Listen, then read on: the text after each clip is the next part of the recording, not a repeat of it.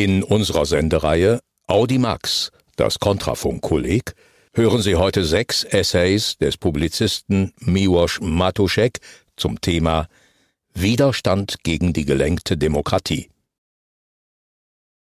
Hinter der Trommel her trotten die Kälber, das Fell für die Trommel liefern sie selber. Warum durch Widerstand ein neuer Gesellschaftsvertrag entsteht. Können Sie sich noch an die Unterzeichnung Ihres letzten Gesellschaftsvertrages erinnern? Haben Sie gar die Kopie aufbewahrt? Seltsam, ich auch nicht. So wie Ihnen und mir geht es allen, denn es gab niemals einen Gesellschaftsvertrag, mit dem die Bürger den Staat erfunden hätten, zum Schutz vor dem bösen Nachbarn oder dem Wolf im Menschen. Auch wenn das die politische Philosophie eines Hobbes, Locke, Kant oder Rousseau gerne so hätte. Die Legitimität des Staates beruht auf philosophischer Ebene auf einer bloßen Vertragsfiktion. Noch fiktiver wird diese Legitimität nur noch in der Realität. Denn tatsächlich schützt der Staat niemanden vor irgendwem oder irgendwas. Es ist genau umgekehrt. Der Bürger schützt den Staat. Er verteidigt das Recht und dessen Existenz. Er soll ja im Kriegsfall sogar mit dem Leben für, in Anführungsstrichen, Volk und Vaterland bezahlen. Der Staat kann nichts ohne seine Bürger. Der Staat braucht den Bürger weitaus mehr zur Durchsetzung seiner Interessen als umgekehrt. Dem Bürger hingegen muss dieser Staat zunehmend unheimlich werden. Das Wort Demokratie klingt aus dem Mund gewählter Politiker nur noch wie ein Synonym für persönlichen Machterhalt. In Deutschland sind Menschen, die für Freiheit und Frieden demonstrieren, eine Gefahr für die Demokratie. Wer lautstark Kritik übt, den bespitzelt die Regierung wegen Delegitimierung des Staates. Dabei delegitimiert der Staat sich permanent selbst. Je mehr Stöcke er sich zwischen die Beine wirft, desto mehr Schlagstöcke muss er auffahren, um diejenigen zum Schweigen zu bringen, die ihm die eigenen Verfehlungen vorhalten. In Großbritannien wird gerade etwas stärker hingeschaut, was die Verfehlungen in Sachen Corona angeht. Der britische Gesundheitsminister Hancock macht in geleakten WhatsApp-Nachrichten keine gute Figur. Wir werden allen richtig Angst machen. Frighten the pants of everyone, lässt er verlautbaren. Oder, wann bringen wir die nächste Variante auf den Weg? When do we deploy the next variant? All das klingt nicht nach Pandemiebekämpfung, sondern nach schlechtem Laientheater vor einer Pandemiekulisse. Es bestätigt sich, was man immer vermuten konnte. Die Pandemie war kein Naturereignis. Sie wurde von vorn bis hinten politisch gesteuert. Die Politik saß am Schalthebel und stellte die Pandemie je nach Belieben scharf. Dann verließ niemand mehr sein Zuhause ohne Sondererlaubnis. Wer im deutschen Mainstream nach Aufklärung sucht, fühlt sich derweil wie bei der Kindersendung Sandmännchen im DDR-Fernsehen. Im Podcast Lanz und Precht verteilte man zuletzt Noten. Richard David Precht findet, dass die Institutionen in Deutschland eine glatte 1 verdient haben, die Bestnote. Welche Institutionen meint er? Den Bundestag, der sich während Corona selbst ausgehebelt hat?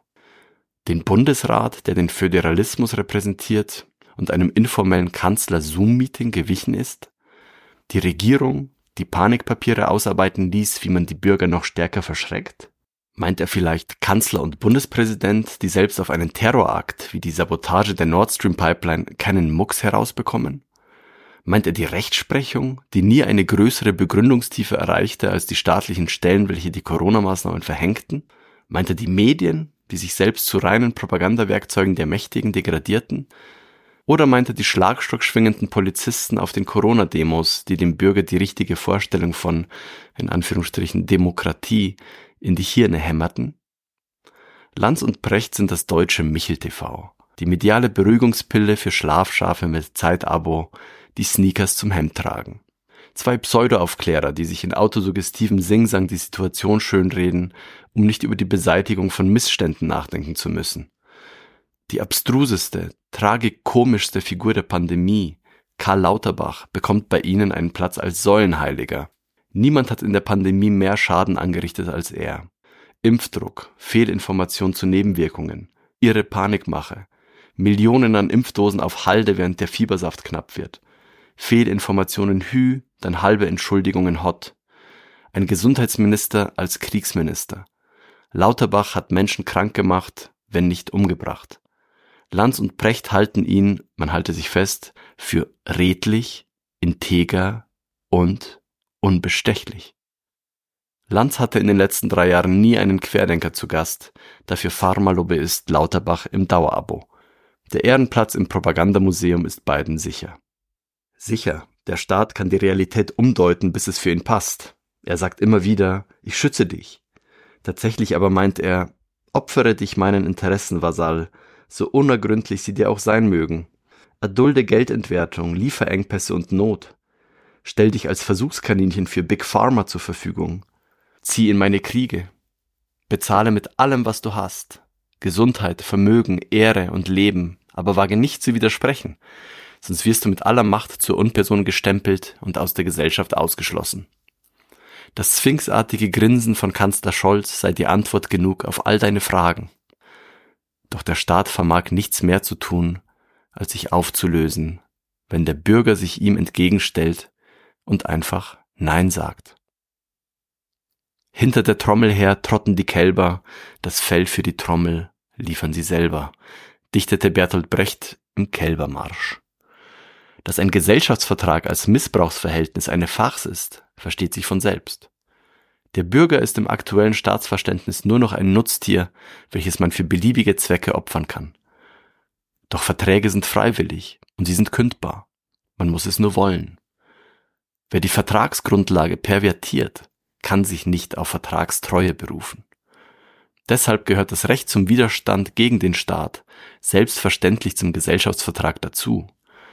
John Locke nennt dieses Recht ausdrücklich. Es ist dann der Widerstand, der eine neue Vertragsgrundlage schafft. Im Widerstand hat ein Gemeinwesen die Gelegenheit, sich zu prüfen und neu herauszuschälen. Wer bereit ist, die Strapazen des Widerstands auf sich zu nehmen, von Mobbing und Ausgrenzung bis hin zur Verfolgung, geht durch das notwendige Stahlbad der Aushärtung. Die neue Ordnung kann nur so stark sein wie die stärksten Elemente des Widerstands. Es ist genau dieser Moment, in welchem sich gleichartige Elemente im Gemeinwesen anziehen. Die Robusten ziehen Robuste an. Die Weichen ziehen die Weichen an. Letztere sind die Nahrung für den Hegemon. Erstere sind Teil einer neuen Ordnung. Widerstand, der auf Wahrheit fußt, kann nie illegitim sein. Denn das, was durch die Wahrheit zu Fall gebracht werden kann, verdient es, zu Fall gebracht zu werden. Lügengebäude brauchen viele Unterstützer, siehe Lanz und Precht. Die Wahrheit steht zur Not auch allein.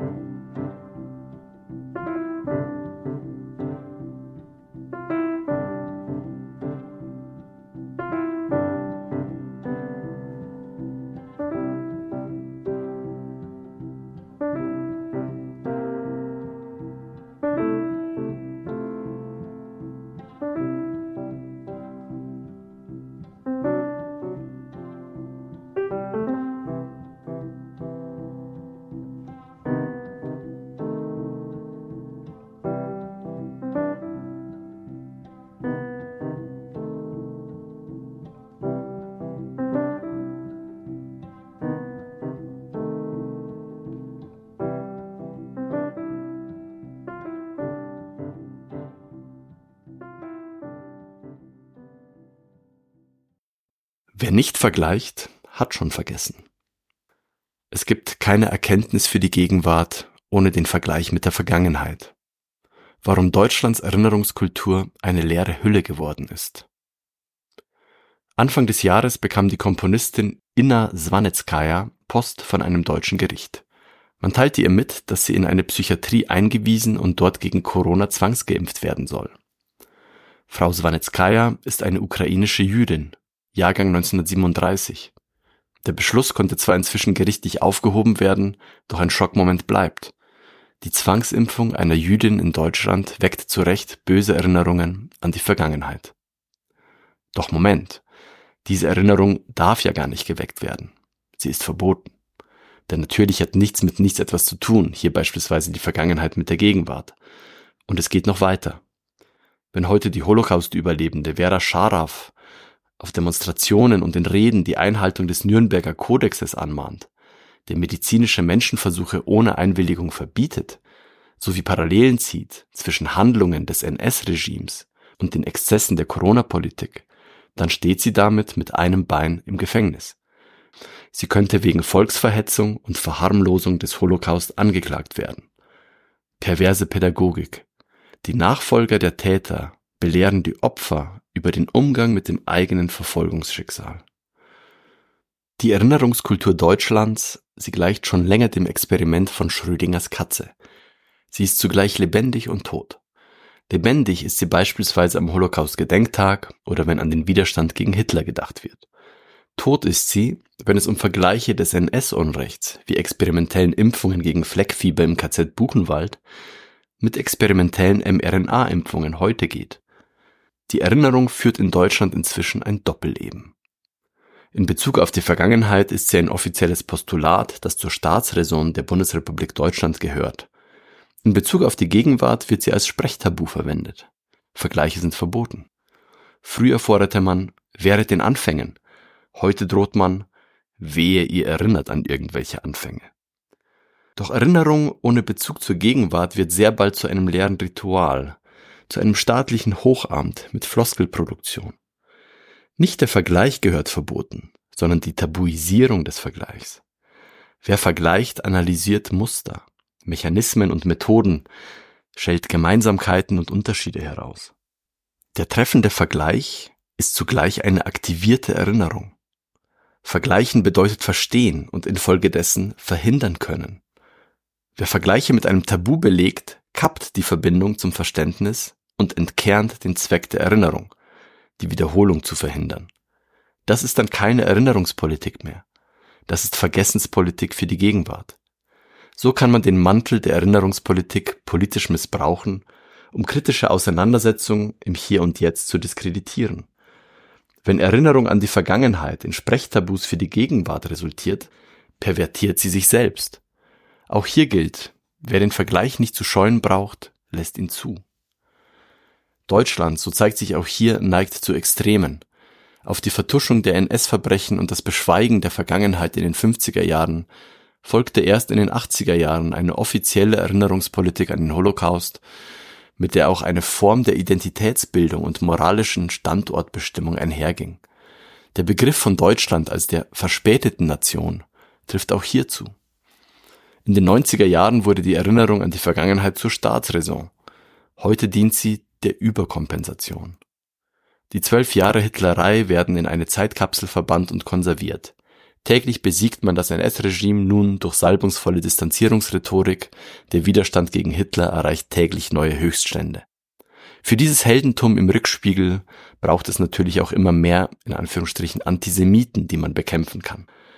Dazu eignen sich Regierungskritiker besonders gut, von Daniele Ganser bis Sucharit Bhakti und dem Biologen Clemens Awey, der sich kürzlich das Leben genommen hat, weil er die öffentliche Diffamierung nicht mehr ertrug. Das Etikett Antisemit fungiert wie ein nicht hinterfragtes Signalwort für eine weitere Kontaktvermeidung. Mit diesem Wort wird der gesellschaftliche Aussatz verhängt. Doch wenn aus dieser Bezeichnung nur noch ein Bannstrahl gegen politische Unannehmlichkeit wird, verhöhnt man die Opfer des echten Antisemitismus erneut, indem man zeigt, was euch das frühere Tätervolk angetan hat, nützt uns heute zur Ölung einer Moralmaschine, die unseren Machtbetrieb am Laufen hält. In Deutschland ist inzwischen eine Antisemitismus-Bezichtigungsindustrie entstanden, die von der Denunziation politischer Gegner lebt und der Regierung sowie regierungstreuen Medien zuarbeitet. Wie bei der Hexenverfolgung auch, genügt schon der geäußerte Verdacht, um ein öffentliches Urteil herbeizuführen. Die Figuren und Akteure sind immer die gleichen und geben sich die Klinke in die Hand, von der Amadeo-Antonio-Stiftung über die mediennotorische Soziologin Pia Lamberti und den Antisemitismusbeauftragten des Landes Baden-Württemberg Michael Blume, den das Simon Wiesenthal Center inzwischen selbst als Antisemiten führt. Mit dem internationalen Ruf der hiesigen Beauftragten für betreutes Denken ist es scheinbar nicht weit her. Man kann inzwischen die Uhr danach stellen. Äußert sich jemand kritisch zur Corona-Politik? Erwähnt vielleicht sogar noch Bill Gates oder mächtige Profiteure im Hintergrund, oder aber ist kriegskritisch eingestellt, folgt postwendend das Etikett Antisemit. Kann man sich einen größeren Bärendienst für echte Antisemitismusbekämpfung vorstellen? Oft verstecken sich hinter großen offiziellen Gesellschaftstabus unterdrückte Wahrheiten. Welche werden es in Sachen Corona sein? Vielleicht die, dass das Denken in Mustern von Menschenversuch, Bevölkerungskontrolle und Eugenik nie untergegangen ist, sondern nur den Mantel gewechselt hat? Dass der medizinisch-industrielle Komplex heute ebenso wie damals darüber bestimmen kann, das Individuum für seine Zwecke zu missbrauchen? Wer Macht und Geld hat, kann auch heute noch ungestraft an Menschen experimentieren. Was also haben wir wann genau aus der Geschichte gelernt und verhindert? Die Gedenkstätte des KZ Buchenwald verhängte übrigens während der Corona-Zeit auch die 2G-Regel. Wer sich über die Fleckfieber-Impfstoffversuche an Menschen unter den Nazis informieren wollte, musste dafür eine experimentelle Impfung oder Genesung nachweisen. Aus der Geschichte lernen durfte hier nur, wer zuvor nachwies, alles bereits vergessen zu haben. Soll das die Erinnerungskultur der Zukunft sein?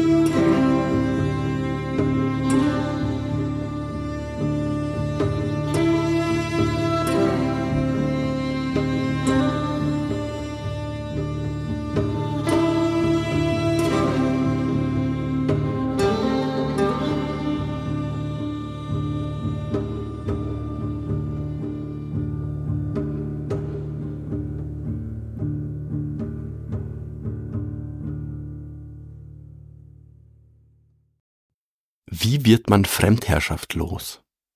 Gegen eine Revolution der Manager gibt es nur ein Gegenmittel, die Revolution der vielen. Der Kampf um Freiheit ist ein unendlicher Prozess. Vor kurzem erinnerten sich Christen an die Hinrichtung eines konterrevolutionären Zimmermanns, in dem von den Römern besetzten Palästina. Die Schweiz von heute gäbe es nicht, hätte man sich nicht der Fremdherrschaft durch die Habsburger entledigt. Die Tatsache, dass Deutschland de facto seit Kriegsende immer noch ein besetztes Land ist und als Vasallenstaat eines niedergehenden amerikanischen Imperiums keinem angenehmen Schicksal entgegengeht, ist vermutlich der schweigenden Mehrheit so unbekannt wie die wahre Urheberschaft der Nord Stream-Sprengung. Die folgsamsten sind stets diejenigen, die sich für besonders frei halten. Auf globaler Ebene, also dort, wo die Macht von Nationalstaaten an ihre Grenze gerät, sich die Macht von supranationalen Herrschaftsgebilden aber noch nicht vollends entfalten kann, breitet sich am ehesten eine Managerherrschaft aus. Schon Aristoteles sprach davon, dass diejenigen herrschen sollen, die das Land besitzen. Herrschaft aufgrund von Eigentum war für den Philosophen legitim. Im Idealfall hatten die Armen auch etwas davon und das Ganze war halbwegs stabil. Herrschaft aus Besitz hat etwas Zwingendes. Wer etwas besitzt, ohne es zu beherrschen, besitzt es entweder nicht oder weiß nicht, was er tut. Schon seit der Antike hatte echte Demokratie deshalb einen schweren Stand, denn die Besitzenden hatten die Befürchtung, dass die besitzlose oder eigentumslose Mehrheit sie durch ein Mehrheitsvotum schlicht enteignen könnte. Demokratie kann deshalb auch heute nur die Fassade der Volksherrschaft sein, bei welcher die vermeintliche Entscheidungsgewalt beim Volk liegt, welches an den tatsächlichen Machtverhältnissen durch Wahl letztlich jedoch nichts ändern kann. Oder anders gesagt, würden Wahlen etwas verändern, wären sie verboten. Das 20. Jahrhundert war von der Frage geprägt, ob denn nun der Sozialismus oder der Kapitalismus den Sieg davonträgt. Doch schon 1942 brachte der Philosoph und Soziologe James Burnham, der sich später vom Trotzkisten zum Konservativen wandelte, eine Alternative ins Spiel: die Revolution der Manager. Damit ist die Herrschaft einer Elite von Industriekapitänen gemeint, die mit der Herrschaft des Volkes und der Macht der Politiker konkurriert. Diese Manager-Elite kann schnelle Entscheidungen von erheblicher Bedeutung herbeiführen und damit die Politik vor sich hertreiben. Sie ist im Gegensatz zum Volk unendlich besser organisiert. Der Kontakt zu anderen Industriekapitänen ergab sich früher durch den Golf- oder Tennisclub. Heute fungiert auf globaler Ebene das WEF in Davos als Kontaktbörse für die Technokraten von morgen. Der Manager von heute ist relativ austauschbar. Er ist letztlich Erfüllungsgehilfe der Interessen der Firmeneigentümer. Je besser er diesen dient, desto länger und lukrativer bleibt er im Amt. Totalitarismus entsteht, wenn Politik, Manager-Elite und Medien gemeinsame Sache machen. Die Manager-Elite kann Ziele entwerfen und verwirklichen lassen und hat die Mittel, um Politiker in einen Wettbewerb darüber zu schicken, wer diese Ziele am besten erfüllt. Zentral ist dabei die Stellschraube der Medien, die oft ebenfalls den Besitzenden gehören und eine doppelte Funktion erfüllen. Sie sind Sprachrohr für die Ziele der Besitzenden und sie sind die Börse der Beliebtheit der Politiker, also das Disziplinarorgan der Besitzenden gegenüber den Politikern. Der Journalist selbst hat darin die Funktion der austauschbaren Sprechpuppe. Er kann für eine gute Kampagne ruhig mal geopfert werden. Aus Sicht des Managers ist die Politik so etwas wie das operative Geschäft und die Manager-Elite sitzt im Aufsichtsrat und kann den Daumen heben oder senken. Die Spur des Geldes ist die Spur des Eigentums und die Spur des Eigentums ist die Spur der Macht. Wem gehören die großen börsennotierten Unternehmen? Zu einem gewissen Prozentsatz ist es immer BlackRock, Vanguard und State Street. Und wem gehören BlackRock, Vanguard und State Street? Wer auf der Suche nach der eigenen Freiheit ist, sollte sich fragen, wer sich als sein Beherrscher aufführt. Die Mittel des Bürgers gegen die Politik sind Abwahl, Streik und Revolution. Und gegen die Managermacht? Hier ist es weniger eindeutig. Boykott der Produkte? Sicher. Noch wirksamer ist jedoch Konkurrenz. Wer nach Monopolen strebt, hasst Konkurrenz. Die Macht der Manager-Elite beruht auf den falschen Bedürfnissen der Untergebenen und deren Abhängigkeit davon. Wer an neuen Strukturen arbeitet, bekämpft automatisch das Monopol der Besitzenden. Die einfachste und derzeit aussichtsreichste Revolution habe ich bereits öfter vorgestellt. Bitcoin. Leichter ist ein Opt-out aus dem bisherigen System nicht möglich. Im Grunde braucht es dafür nicht mehr als eine Überweisung, einen Vermögenstransfer raus aus dem Fiat-Geldsystem hinein in ein alternatives Geldsystem. Auch Bitcoin funktioniert über eine Anreizstruktur und diese lautet für den Anfang schlicht: Gier. Die meisten Menschen lernen Bitcoin über die Spekulationsebene kennen, bevor sie erkennen, dass darin auch ein revolutionäres, gesellschaftsveränderndes Potenzial steckt, welches geeignet ist, eine Machtverschiebung weg von den Einzelnen und hin zu den Vielen zu bewerkstelligen. Wie also wird man Fremdherrschaft los? Indem man an den Maßstäben und Metriken der Macht rüttelt und diese ersetzt.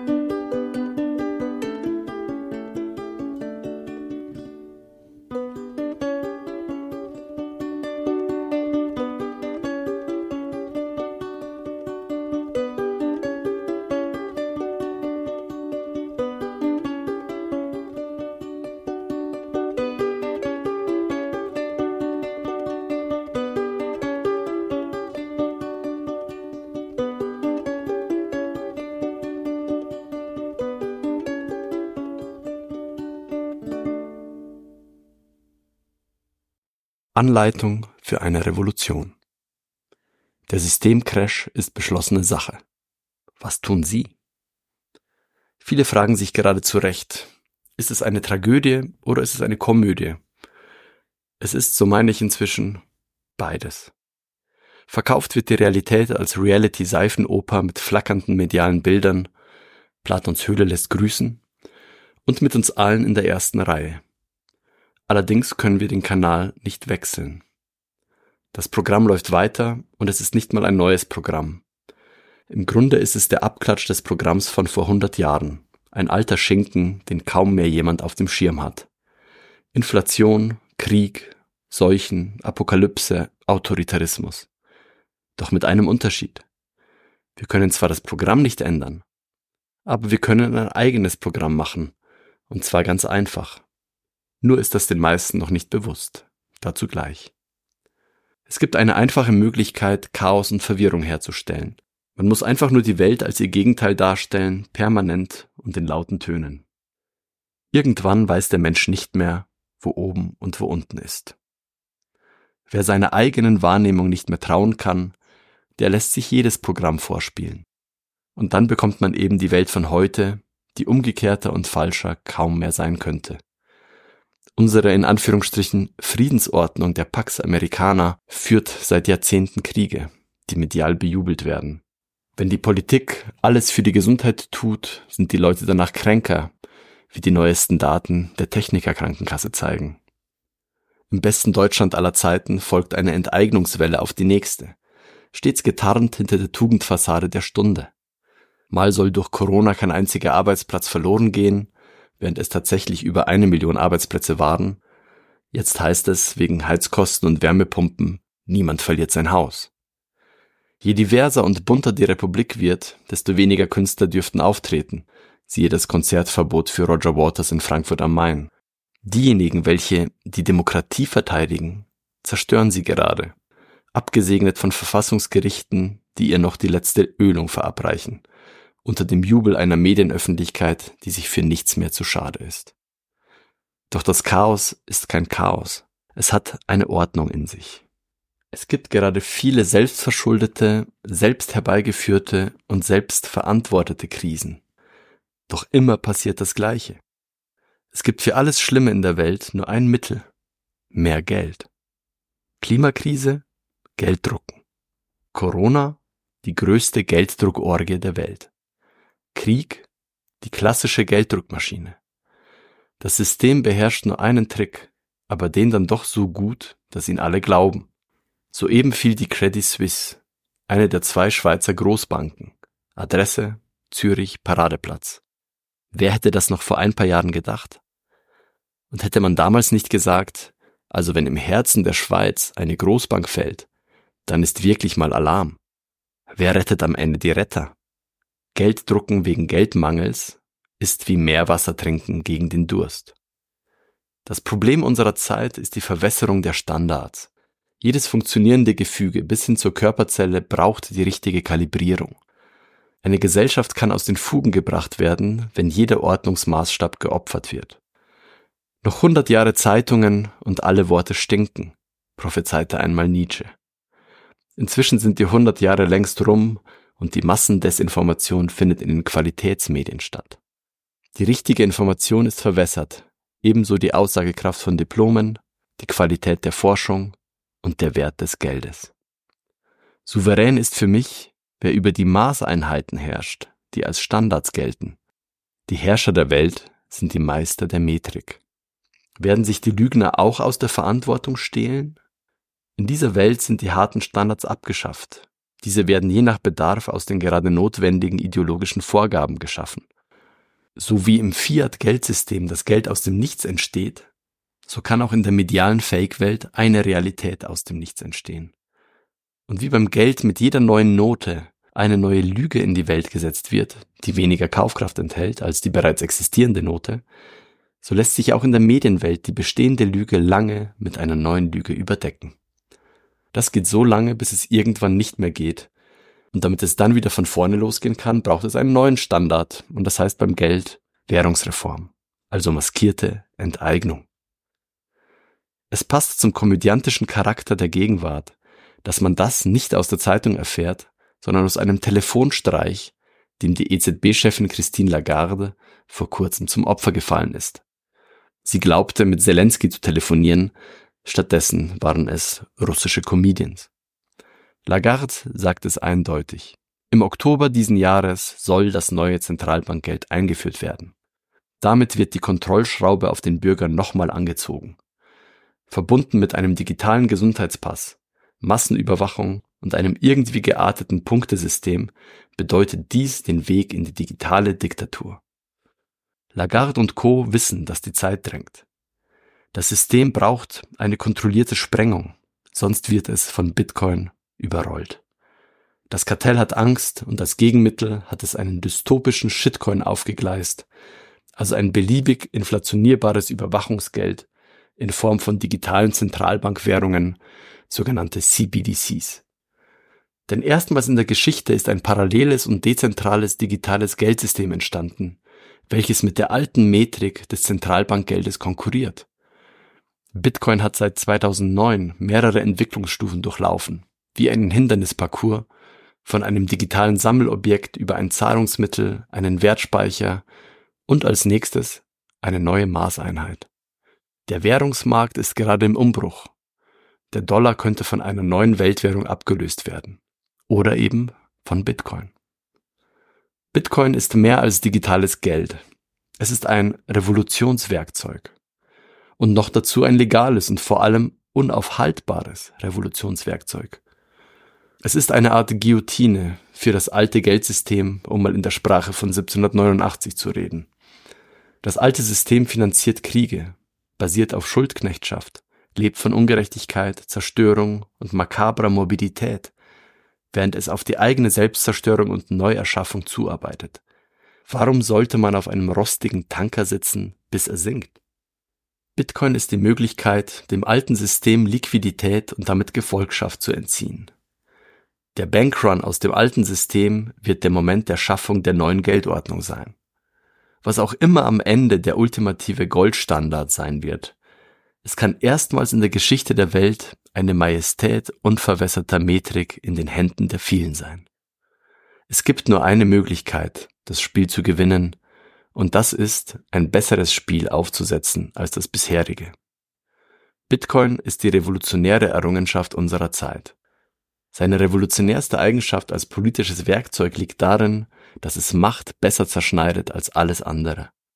In dem Maße, wie der Bürger sich selbst ermächtigt, verlässt er seine selbstverschuldete Knechtschaft. In einer Welt der selbstermächtigten Bürger übt niemand mehr Herrschaft über irgendwen aus. Bitcoin lässt jeden Menschen auf der Welt zum Revolutionär werden, indem es die Schwelle der revolutionären Tat auf das denkbar niedrigste Niveau gesenkt hat. Eine bloße Überweisung.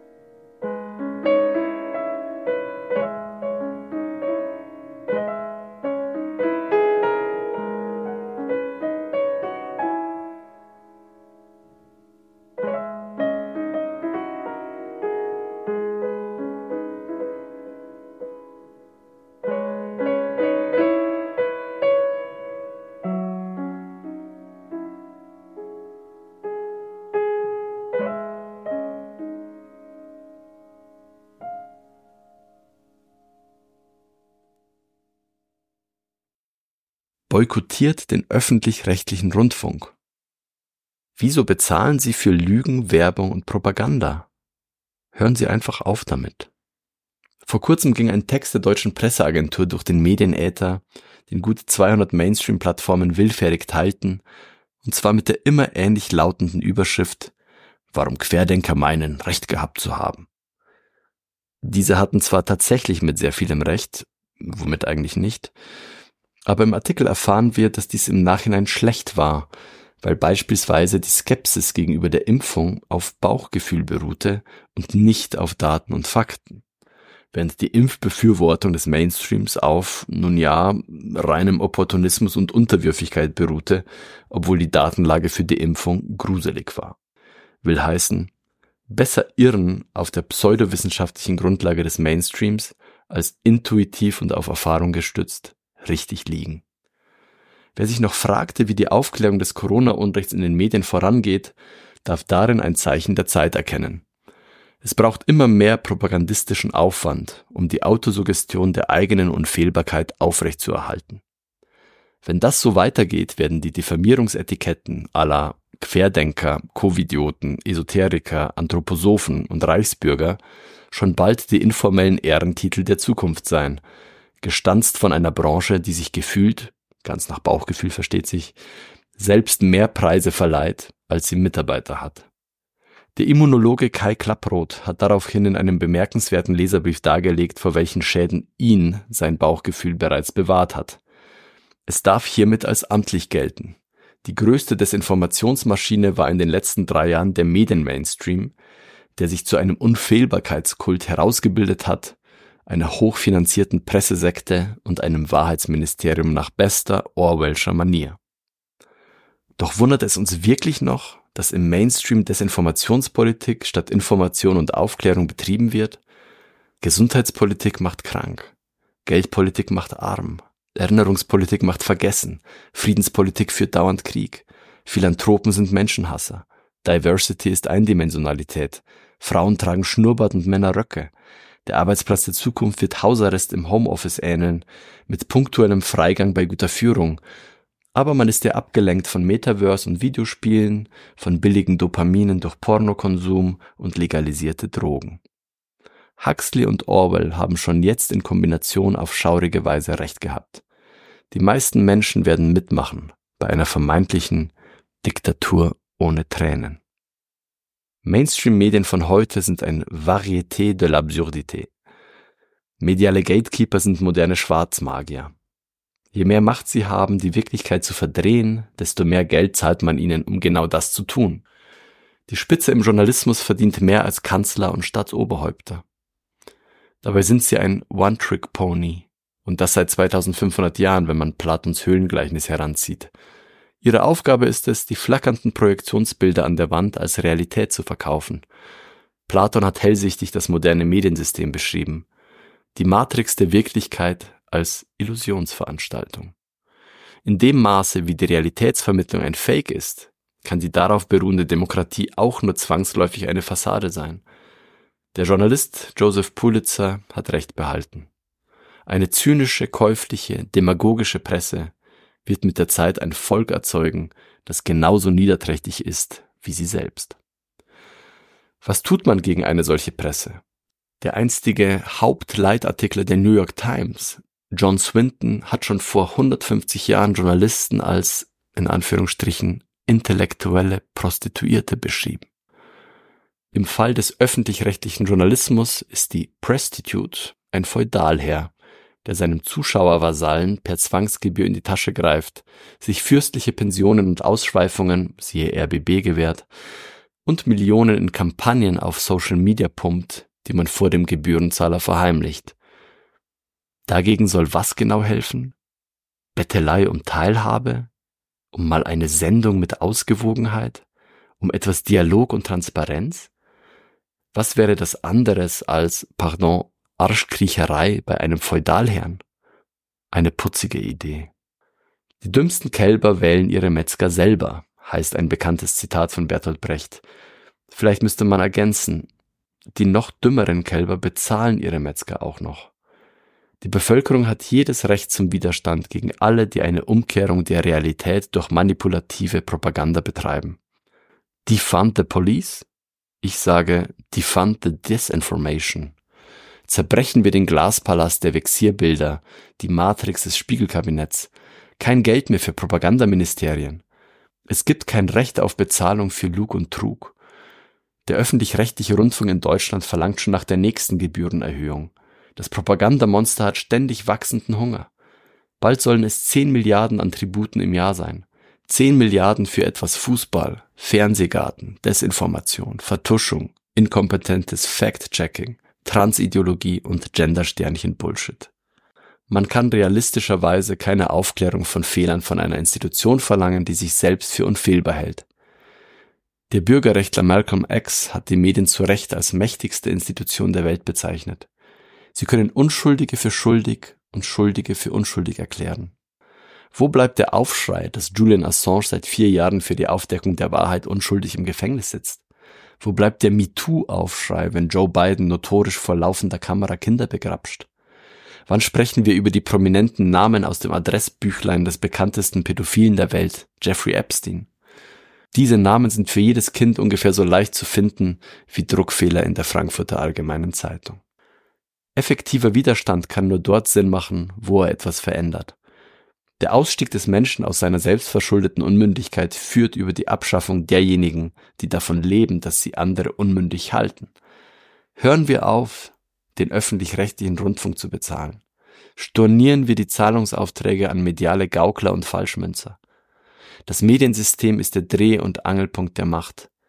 Wer dieses Mediensystem noch mit Zahlungen unterstützt, macht sich mitschuldig durch Komplizenschaft und Mitläufertum. Und zwar durch die Finanzierung von Informationsterrorismus. Holen wir uns die Realität zurück. Jetzt.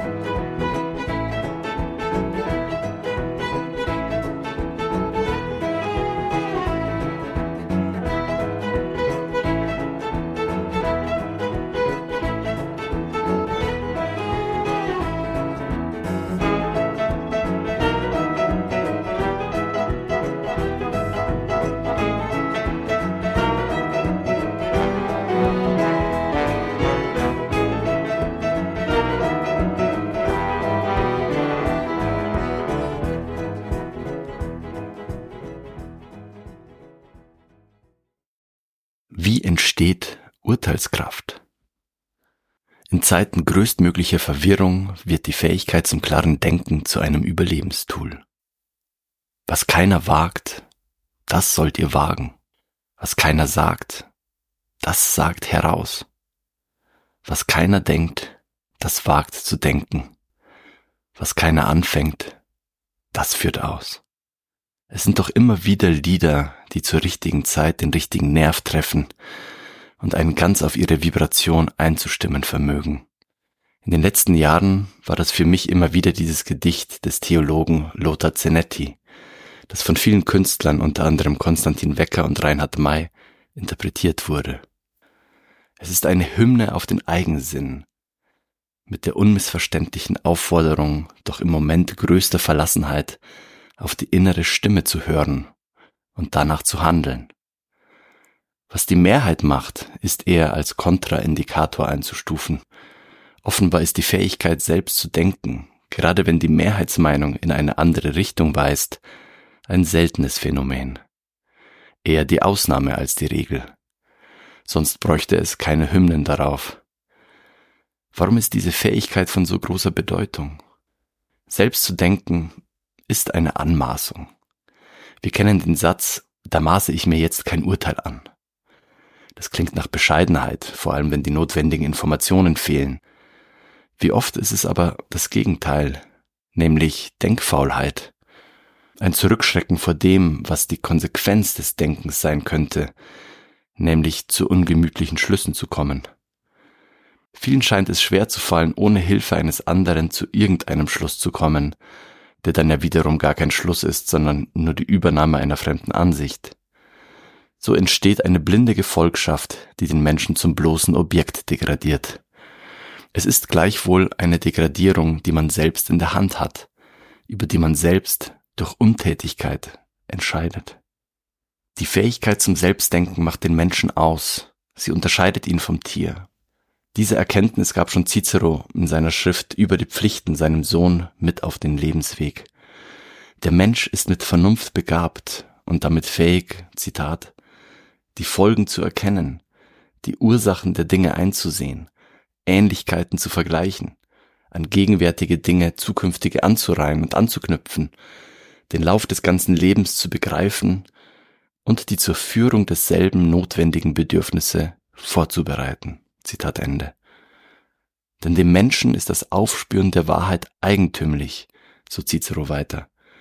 Was wahr, einfach und lauter ist der menschlichen Natur am eigentümlichsten. Wie entsteht jedoch dann die Situation, dass diese natürliche Fähigkeit gestört zu sein scheint, dass ihr Hindernisse im Weg liegen? Der britische Denker Francis Bacon, Wissen ist Macht, hat darauf in seinem Novum Organum die Antwort gegeben, dass der menschliche Geist ständig Ablenkungen und Verfälschungen ausgesetzt ist, sogenannten Idolen. Diese können in einem selbst angelegt sein, im Beruf und in der Ausbildung, die einen zu einer Deformation professionell anhalten. In der modernen Psychologie würde man von Verzerrungen und Heuristiken sprechen. Weitere Ablenkungen können durch die Gruppe, die Mehrheitsmeinung, die Art, wie Sprache das Denken verfälscht, oder durch Dogmenbildung und Tabus entstehen. Der Weg zur Erkenntnis ist demnach mit zahlreichen Hindernissen gepflastert, deren Überwindung nur wenigen gelingt. Dies ist heute umso schwieriger, denn die Schwachstellen des menschlichen Geistes sind gut erforscht und den Machthabern bekannt. Sie bespielen die Klaviatur der Denkfehler und können so mit falschen Anreizen den Menschen in eine bestimmte Richtung stupsen oder nudgen. Zahlreiche Regierungen arbeiten mit eigenen Nudging-Abteilungen an der Manipulation ihrer Bürger. In der Pandemie erlebten wir, wie Menschen mit der Aussicht auf eine Bratwurst, Fastfood oder sogar einen freien Bordellbesuch zur Impfung gedrängt werden sollten. Im Kampf gegen sogenannte Impfgegner waren Geheimdienste bereits involviert, als es noch nicht mal einen Corona-Impfstoff gab. Die Verbindung der Urteilskraft zur Freiheit hat Immanuel Kant in seiner Kritik der Urteilsfähigkeit besonders herausgearbeitet. Die Vernunft ist demnach eine Voraussetzung der Freiheit. Heute zeigt sich dieser aufklärerische Impuls als ebenso wichtig wie vor 200 Jahren. Sich ein eigenes Urteil zu bilden, bedeutet, sich individuell mit der eigenen inneren Stimme bemerkbar zu machen. Wer selbst denkt, breitet die eigene Landkarte zur Orientierung aus, die das Gebiet des Lebens absteckt. Wer dagegen nicht auf sein eigenes Urteil vertraut, verurteilt sich dazu, aus den Messgeräten, Monitoren oder von neuerdings ChatGPT die Realität abzulesen. Freiheit lässt sich eben nicht nur durch äußere Einschränkungen gängeln, sondern auch durch Einwirkung auf den Prozess ihrer Entstehung. Freiheit fängt im freien Urteilsprozess an. Das freie Urteil schafft erst die Bedingung zu erkennen, womit man es zu tun hat. Es ist notwendige Voraussetzung, um herauszukristallisieren, was man will, um schließlich auf diesem Willen seine Handlungen aufzubauen. Die Fähigkeit, Wahres von Unwahrem zu unterscheiden, ist dabei jedem Menschen mitgegeben. Wissenschaftler vermuten, dass die Konfrontation mit einer Lüge sich in körperlichen Reaktionen widerspiegelt. Jeder Mensch verfügt demnach über einen natürlichen, in Anführungsstrichen, Bullshit-Radar. Dieser kann gleichwohl durch Verwirrung, Verängstigung oder Drohung eingeschränkt oder ausgeschaltet werden. Angst hemmt das kritische Denken besonders effektiv. Wenn das Urteil eine unabdingbare Voraussetzung der Freiheit ist, hat der moderne Mensch mehr als je zuvor die Aufgabe, an seiner Urteilssouveränität zu arbeiten. Das fängt schon damit an, sich durch eine Wand von digitalen und analogen Ablenkungen durchzuarbeiten, Störgeräusche herunterzudimmen und sich organisierter Manipulation zu entziehen. Keine leichte Aufgabe im Alltag. Doch schon ein Blick in die gängigen Mainstream-Medien zeigt, dass dies scheinbar auch Menschen nicht gelingt, die von Berufswegen Urteile zu fällen haben, wie das bei Journalisten der Fall ist. Das beginnt bei der Auswahl eines Themas nach den Kriterien von Relevanz und öffentlichem Interesse und es endet bei der Bewertung, Einordnung und kritischen Auseinandersetzung damit. Oft werde ich gefragt, wie ich als Journalist zu meinen Urteilen komme. Ich sage dann gerne, in der Zeit der Pandemie war das wahrlich nicht besonders schwer. Es war schon früh unschwer zu sehen, dass medial gehypte Experten wie Christian Drosten übermäßig in den Himmel gelobt wurden, obwohl sie schon bei der Schweinegrippe 2009 mit Fehleinschätzungen aufgefallen waren. Experten mit besserem Riecher, wie zum Beispiel Wolfgang Wodarg, wurden hingegen medial kaltgestellt. Schließlich machte jeder Kritiker schnell die Erfahrung, dass Kritik nicht etwa widerlegt, sondern mit Diffamierung der Person beantwortet wurde. Nicht das Argument zählte, sondern der Sprecher wurde als Störung gestempelt. Intuitiv konnte jeder beobachten, dass spätestens hier eine faule Stelle im Debattenraum gegeben war, die zu einer Asymmetrie in der öffentlichen Auseinandersetzung führte. Man wollte keine Diskussion. Man wollte ein Narrativ ins Ziel bringen. Daraus ergibt sich, dass sich eher die umgekehrte Frage stellte. Was ist mit denen geschehen, die trotz zahlreicher Zeichen in diese Richtung, die für jedermann sichtbar waren, nicht kritisch geworden sind? Was war mit deren Urteilsfähigkeit passiert? Vermutlich landete sie unter dem Mahlstein der Mehrheitsmeinung. Dies wiederum zeigt, das Projekt der Aufklärung hat noch immer nicht richtig begonnen, wenn es Gedichte wie das von Lothar Zenetti braucht, um uns zum Selbstdenken aufzufordern. Das gilt sogar für Liedermacher, die diese Gedichte schön vertonen können, sich aber selbst nicht angesprochen fühlen, wenn es heißt, wo alle loben, habt Bedenken, wo alle spotten, spottet nicht, wo alle geizen, wagt zu schenken, wo alles dunkel ist, macht Licht. Sie hörten Widerstand gegen die gelenkte Demokratie. Zu diesem Thema brachten wir heute in unserer Reihe Audimax, das Kontrafunkkolleg, 6 Essays des Publizisten Miłosz Matuszek. Auch diese Sendung ist auf unserer Webseite kontrafunk.radio als Podcast abrufbar.